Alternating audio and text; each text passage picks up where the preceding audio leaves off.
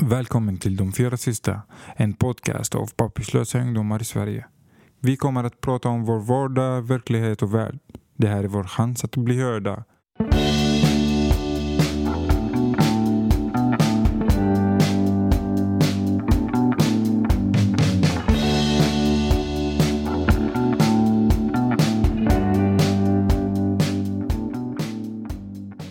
Kan ni förklara vad den nya lagen innebär? Det innebär... Det som jag vet är att tills nu var det så här att barn som hade anpassat sig i det svenska samhället, som hade lärt svenska, gå i skolan och allt annat, då var det var inte lätt, men det var möjligheterna fanns att de ska få stanna i Sverige bara på grund av att de hade anpassat sig i Sveriges samhälle. Men nu var det så här att de ska ta bort den lagen så att man kan inte få stanna här bara för att man har anpassat sig i Sverige eller något. Okay. Ja, förr i tiden så hade de ett lag som säger, eller som har med barn att göra, eller när man ska söka asyl eller sådär. Det hette då, eller texten i det, eller konceptet av det var så här att särskilt ömmande omständigheter som de bytte till synnerligen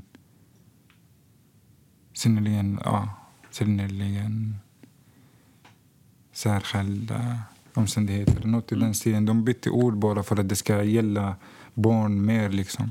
Så de två kommer att gå, alltså de kommer att tas bort helt, inte ändras till något mindre eller sådär. De kommer att tas bort helt.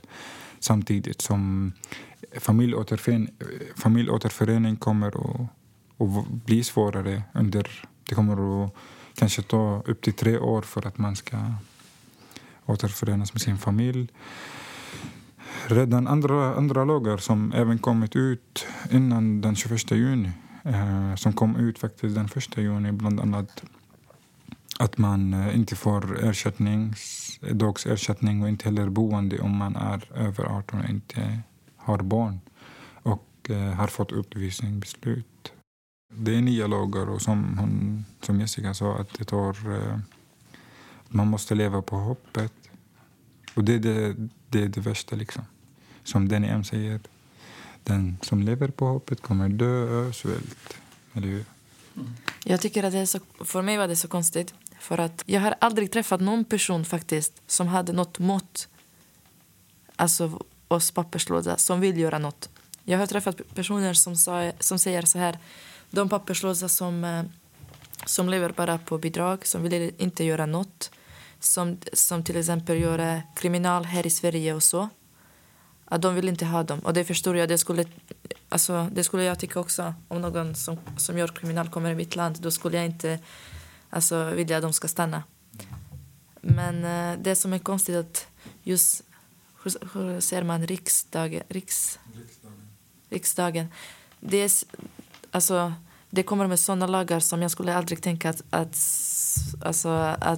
svenskar skulle ge till oss papperslösa eller asylsökande eller så här. För att verkligen alla svenskar som jag har träffat, som jag har pratat med, jag har aldrig träffat någon person som hade sådana tankarna som de i riksdagen säger att majoritet har. Och det känner jag, det är jättekonstigt.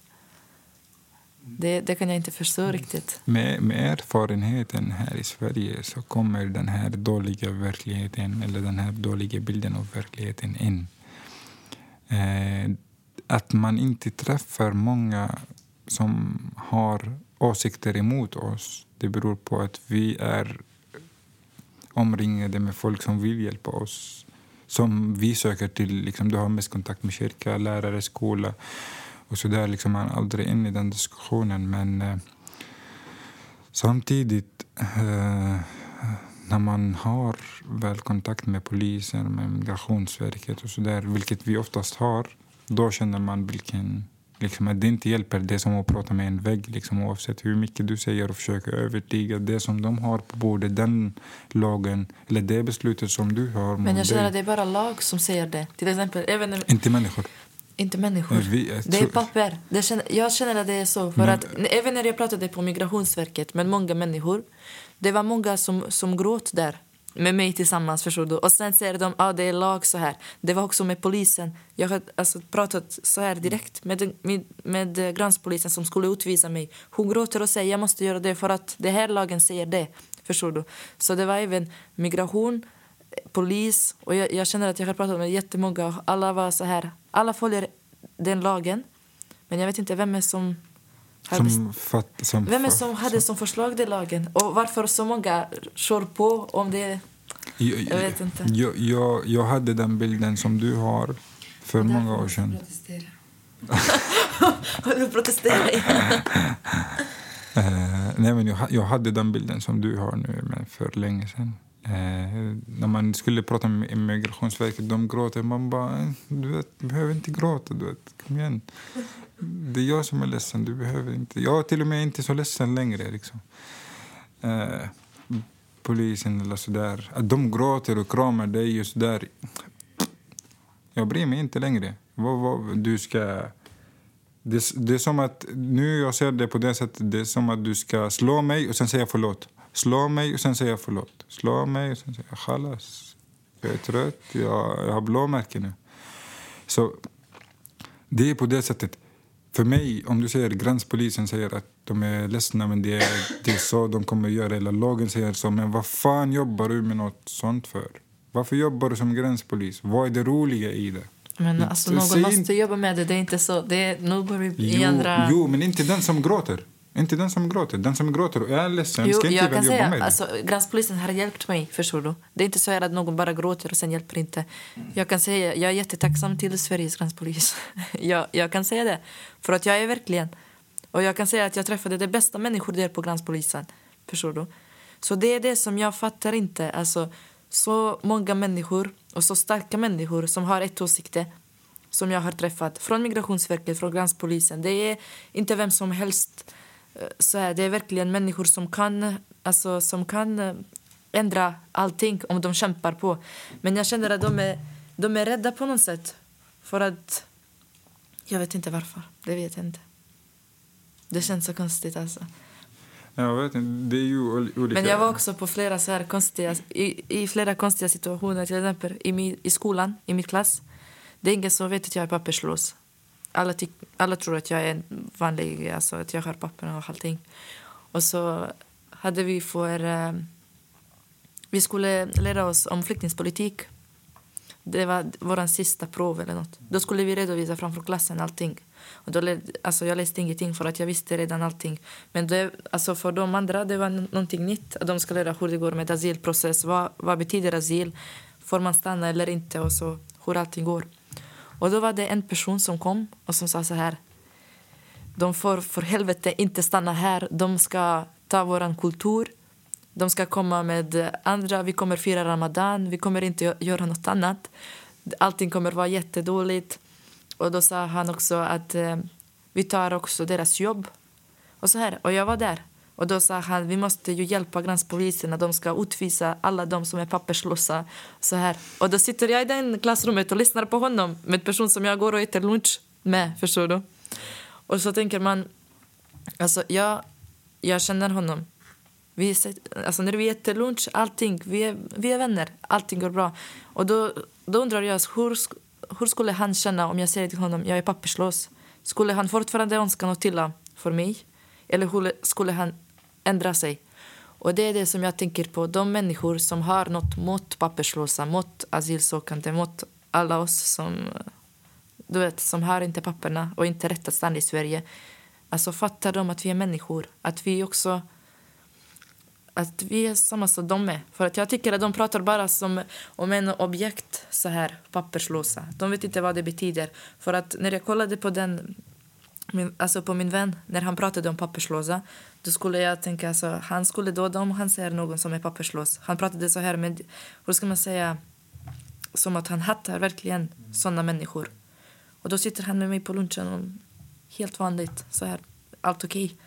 Och så undrar man, är det så här att det kanske kan vara så här att de fattar inte att papperslösa är också människor som vill göra någonting, som vill ge nytta till Sverige och som vill leva som alla andra.